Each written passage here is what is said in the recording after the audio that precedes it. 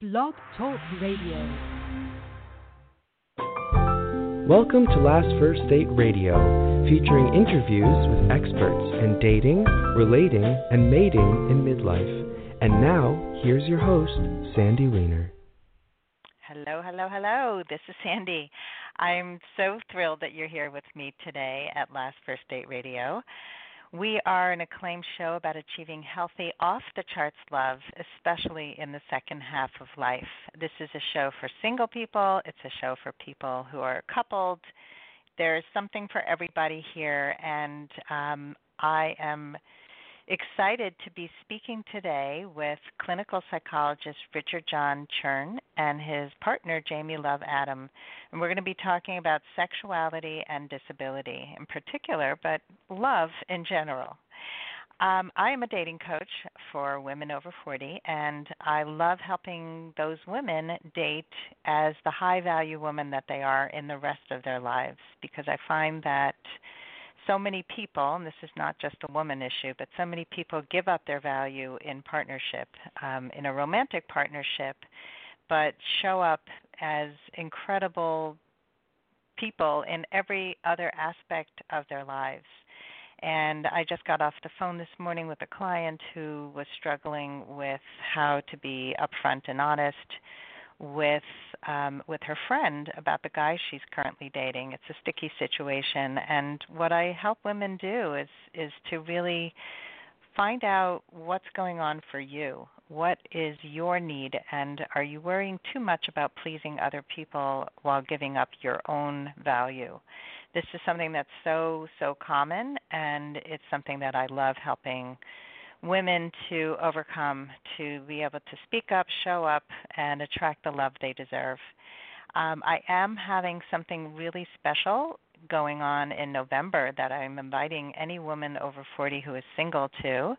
We are limited to 20 women, but it's a live retreat, and it's going to take place November 2nd through 4th in Stamford, Connecticut, at the Sheraton Hotel. And it's going to be a deep dive into valuing yourself, into understanding your own needs, wants, feelings, learning how to express them, learning how to understand men and how they're different from women. And we're even going to set up some mock date situations. We're going to create a vision board for love. We're going to do a lot of really cool things. And on the last day, I'm going to have my image stylist come and help the women style themselves so they look taller, thinner, younger, and dress to really express who they are at their core. So visit my website, lastfirstdate.com/woman-value-live-retreat. That's woman-value-live-retreat, and it's woman with an A, not women, plural, it's singular. So I hope to see some of you at the live retreat. And now I'm going to introduce my guest for today. Guests. We have Richard John Chern. He is a clinical psychologist and rehabilitation counselor with 20 years of experience in the field of disabilities. He's also a life coach and a facilitator for his clients who are struggling with issues. He has overcome his own obstacles related to his cerebral palsy, and he feels that it has assisted him and empowered him to help others with disability by changing attitudes about who we are as people. He also has a full life spending time in San Diego and New York with his wonderful partner, Jamie Adams. They are domestic partners, and I can't wait to have you speak to them. So let's talk about sexuality and disability with Jamie and Richard. Hey, guys. Hey. Good afternoon. How are you? Thank you. Sandy. Yes, that was a great intro. Oh, thank you. Well, I'm thrilled to have you here. I actually have a close friend with cerebral palsy, and one of the first things that she was dealing with when she was dating after her divorce was feeling like men were rejecting her because of her condition. And I kept saying to her, you need to love yourself first and not reject yourself for your condition. And once she stopped really thinking that people were criticizing or rejecting her because her arm is shaped a certain way, she walked a certain way. She ended up attracting the most amazing partner. They got married last summer, and they are, I have never seen her happier. He loves every part of her, and especially what's inside, which is so beautiful. So this is near and dear to my heart. Well, I'm glad you didn't meet Richard before I did, because then I wouldn't have gotten him, because I had him now. He's mine. But you're lucky to have him. Yeah, that's right. I am. I was the one person that was so lucky to get him before anybody else did. So tell us how you met. I was his first. How did we meet, Richard? Oh, that's the story, isn't it, Jamie? It's crazy. It's a crazy story. Go ahead. Go first, and then I'll feed in. Okay.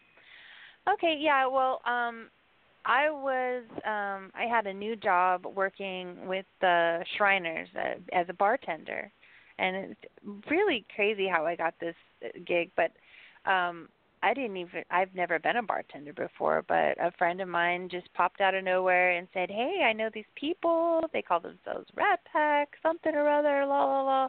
And I was like, because I'm really into Frank Sinatra and oldies and stuff, and I like to dress like Marilyn Monroe, and she knew this, and she said she knew these people, and I could travel around the countryside and bartend and help the Shriners raise money for Shriners Hospital.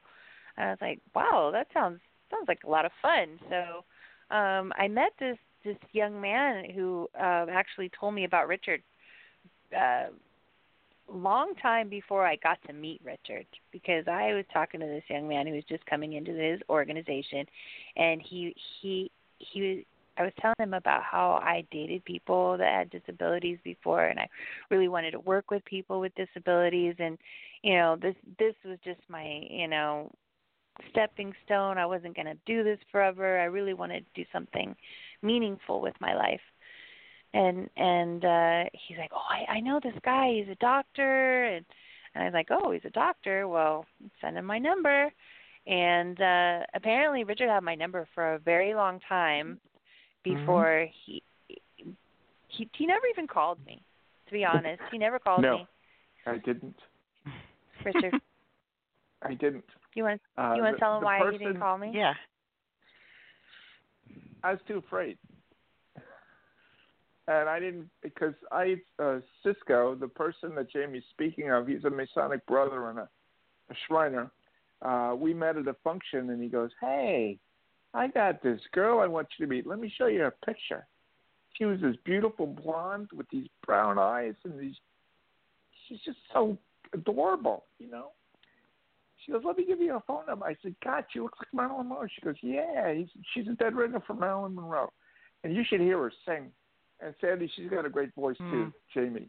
She's like a court song singer, So he gave me her number.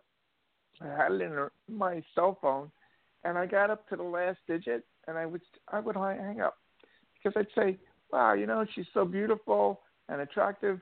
I don't think I'm interesting enough for her." So I would hang up. So I never called her. And he gave me her phone number in January of 2013, and we met physically in September of 2013 at the Shriner Convention. It was September 17th, to be exact. That's right. And I had a busy day that day. I was working with my editor, Anita, via Skype. And she lives in Portland, and I live on Long Island, New York. And we had been working on my galley proofs for about 3 hours, because I wanted to get the book out, my memoir called The Little Engine That Did It, to Balboa Press, my publisher, before Christmas. So we had to wrap things up by the end of September. And we had finished up, and I was really tired. And I was like, well, I don't think I really want to go to this weekend, And I was relaxing in my bedroom, and this voice in my head said, "You better go. Pack your bags and get going, because this weekend is going to change your life." So I called my friend Oscar, who was going too. We put my scooter in the back of his pickup truck, and off we went to the hotel, which was in Hauppauge, Long Island, about 30 minutes east of us. And he got out the scooter. He goes, "Okay, I'll get the luggage. You just roll into the hospitality suite, and I'll see you in there." So I said hi to the guys, and somebody opened up the door, and I rolled my scooter in. And everybody's yelling my name and stuff. And then out of the right corner of my eye, I see this blonde flash.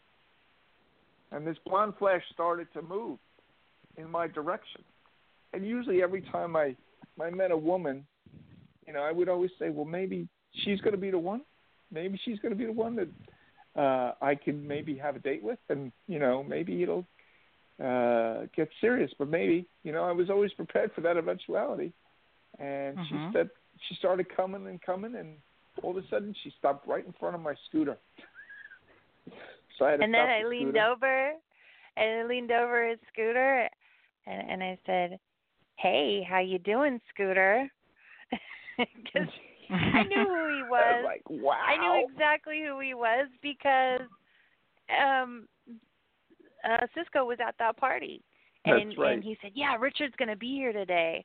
And so I was literally waiting, biting my nails, waiting for him, talking to somebody else, but just, kind of one eye on the, I'm sure I looked really weird, but one eye on the door, and having a conversation with somebody else. And then all of a sudden I hear this kind of like eruption in the room. And it's like, "Hey, Richie, how you doing? Hey, Rich. Hey, Rich. Hey, Rich. Rich. Hey, Rich. Hey, what's going on? Hey." Everybody is just, it's almost a small roar, and everybody's just, "Richard, Richard," So I'm like, oh, well, he's got a lot of friends, and everybody likes him. He's kind of popular. And then I saw him, and I'm like, oh, he's cute. I actually saw the back of his eye. I go, God, he looks Jewish. I was like, oh, he's cute. Look at this little guy, this little, oh gosh, the name is fleeting me now, but who's a cute little Jewish man that does the movies? The director of all the movies in the world. Woody Allen? Woody Allen. He's got the Woody Allen sex appeal thing going, Hey, come on. Woody had a lot of cute girlfriends. Yes, right? He did. That's right. He really did. Okay. Yeah. Let's get that out of the way. It's the elephant in the room. So I went over to him, and I'm like, "Hey, Scooter, how you doing?" And when our eyes locked, it was like poof, everything disappeared. The whole room disappeared. The floor disappeared. It became one of those white scenes out of the Matrix where nothing was there at all, and it was just us. And I was like, "Whoa." And he was like, "Whoa." And I said, "Okay, so are you hungry? Can I get you a plate of food?" Because we were at a banquet hall, there's lots of food. Yeah. So let's go sit down and talk, because I've been waiting for you. I've been waiting for you. And he was like, "Wow," like he thought I was an angel, and I thought he was an angel, and we were just we were floating on clouds for the rest of the evening. Yeah, Wow. And I think if I wouldn't have been sitting in the scooter, Sandy, I probably would have fell down because I would have got dizzy, because that's how fast the room was spinning, and she was blowing up my phone with text messages the whole night, and the day after, she goes, "I can't stop thinking about you. Let's have breakfast." And I was like, "Well, I have to go. I got to do some stuff with the guys." She goes, "But I got to see you." I was like, Okay. And we got to spend a Saturday night together, and that was a wonderful experience. And the room was kind of set up for me, which was kind of amazing. And we've never looked back. Actually, once sounds like an amazing beginning. I unfortunately, we Yes. only have a half hour, and this is a long story, and I want to get some more stuff in here. So Sure, if we absolutely. can jump to, I mean, this is like a fairy tale, and I love the story. And if you could share some of the challenges that you've had in your relationship together, because this is all the bliss parts. So if you can share some of the challenges that people can learn from. Well, I think Jamie can speak, and then I'll interject. You know. Oh, yes. Well, one of the biggest challenges for me, being over 40, is that I've had a lot of sexual experiences, and Richard had not. So one of the challenges for us in our relationship and getting started was the wealth of knowledge I had and the lack of knowledge he had or experience. And which was kind of interesting for me because it was like, oh, I get to teach somebody something, and I'm my blood, I'm a teacher. So it was kind of kinky in a way, I was like, oh, it's something different, I've never been with somebody like this before, and it was spicy, it was different, so that was exciting. But the challenges of having sex on top all the time, and making it awesome every time, that is a challenge. So we had to start experimenting and seeing what Richard was able to do in different situations. Could he stand up and use his cane, to support himself? Yes, he did. And I had to get creative, Can I tell them the table story?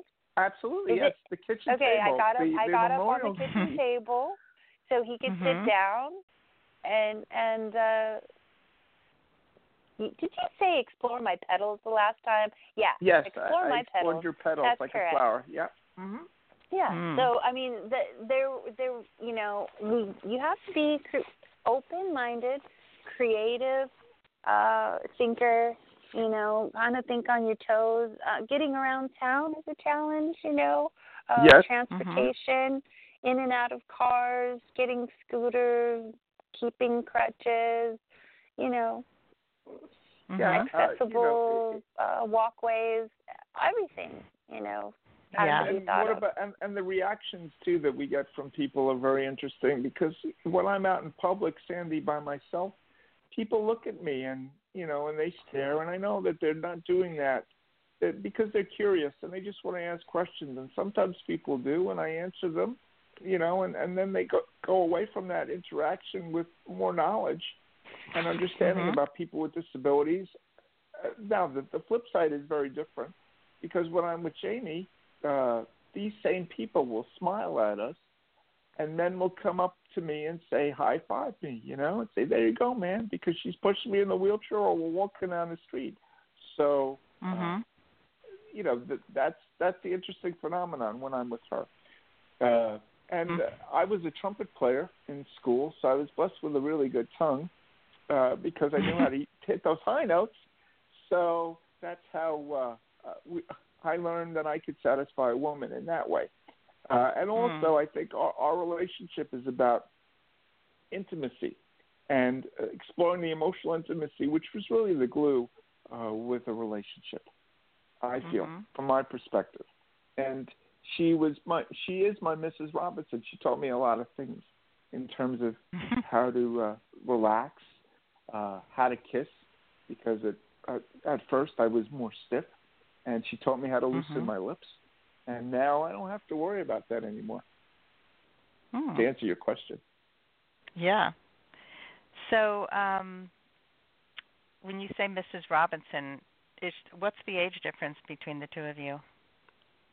Well, I'm 54. Well, actually, yeah, he's a little older than me. I'm 46.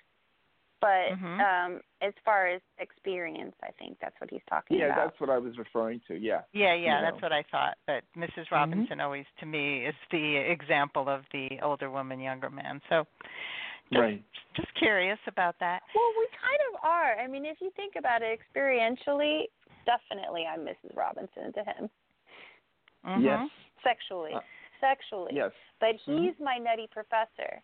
So, you know, we could switch places as many times as we want to. And that's the great dynamic of our relationship is we are just such the odd couple, but we're so yin and yang. We fit so well together, you know, as a couple. Yeah, I mean, what crazy girl doesn't need a psychologist? I mean, hello.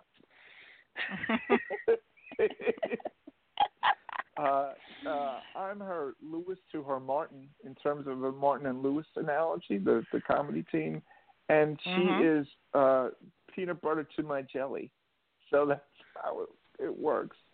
And considering we have a long distance relationship, it really does work. You know, we spend a lot of time on the phone and on Facebook Messenger doing video chats, and you know it works well. And we see each other, I don't know, once every 3 months or so, and we're always together.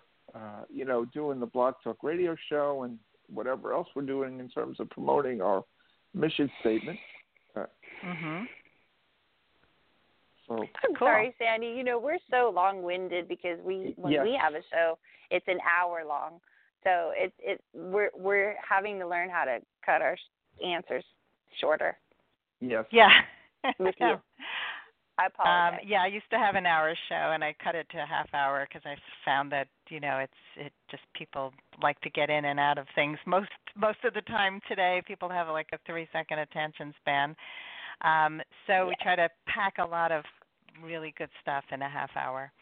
But yeah, I love how you guys talk about each other, and it's I think for people of all types, it's important to be open and expansive about who your partner is, who your ideal partner is. And I think what you brought up about teaching somebody sexually, a lot of people really have an issue with that. Like they think if a person isn't right out of the gate like the perfect sexual partner, then it's not going to work. And I have a good friend who was dating a widower who had very poor sexual style.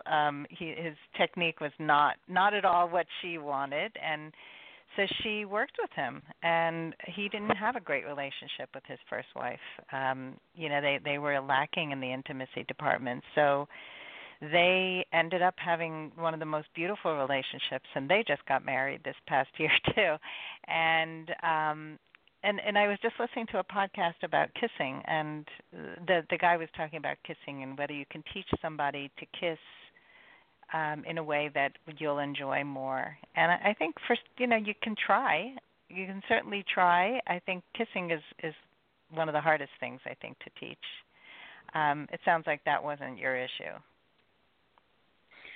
Well, for Richard really explains it well how I explained it to him. You want to tell her what I told you, Richard? Sure. She said to me one day, she goes, "You see this peach?" And she took it out of my fruit bowl. She goes, "You know how to eat a peach?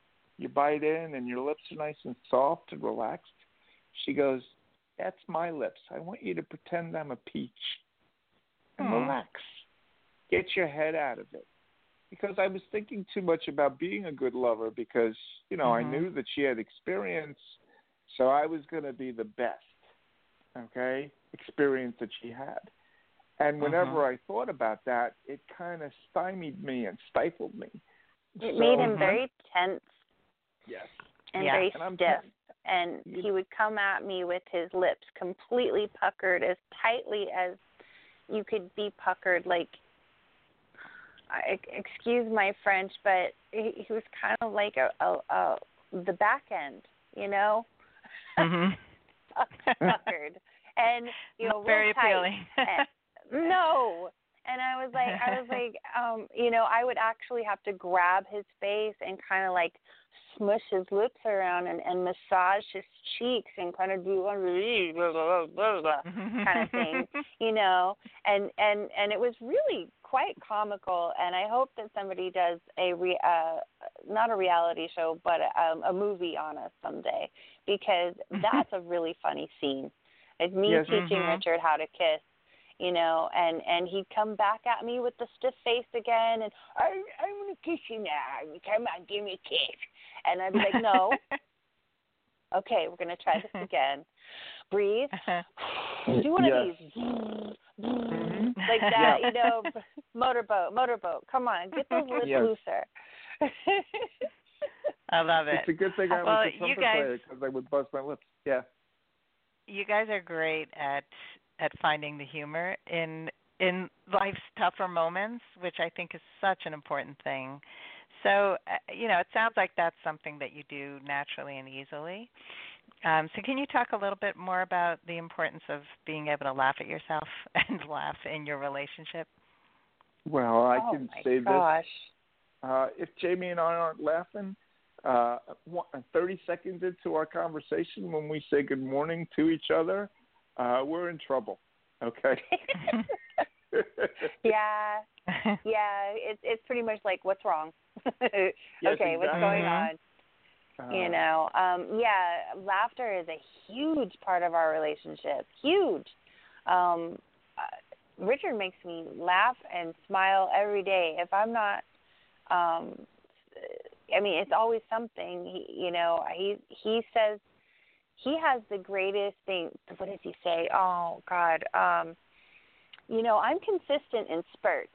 I died when he said that one. That's when I said I'm going to make a book of quotes like that. I'm consistent in spurts. And, you know, I mean, the things that Richard says, he's so cute. He's definitely a nutty professor.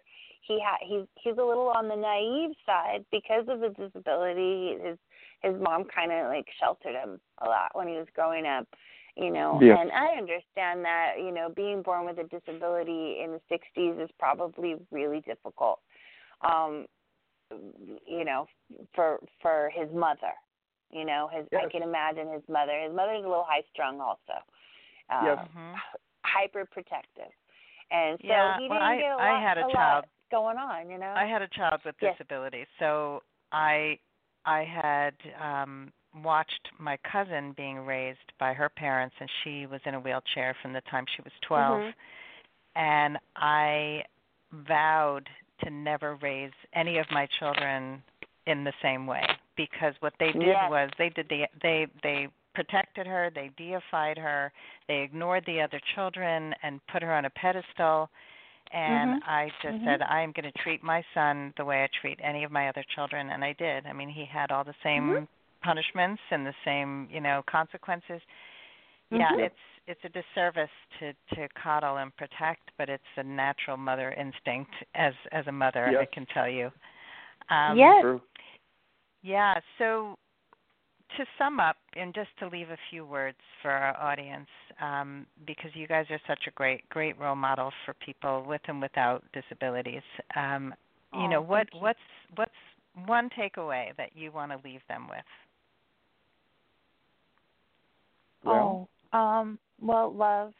Loving and understanding, compassion. You know, love equals understanding and compassion. That's what I want to say. You know, taking a moment to not judge and look a little deeper than the surface. That's what I would want to take away from this. And I would say, you know, that we're all mirrors to each other, Sandy. Yeah. And who you look at is also who you are in your reflection. So it's important to be aware of that.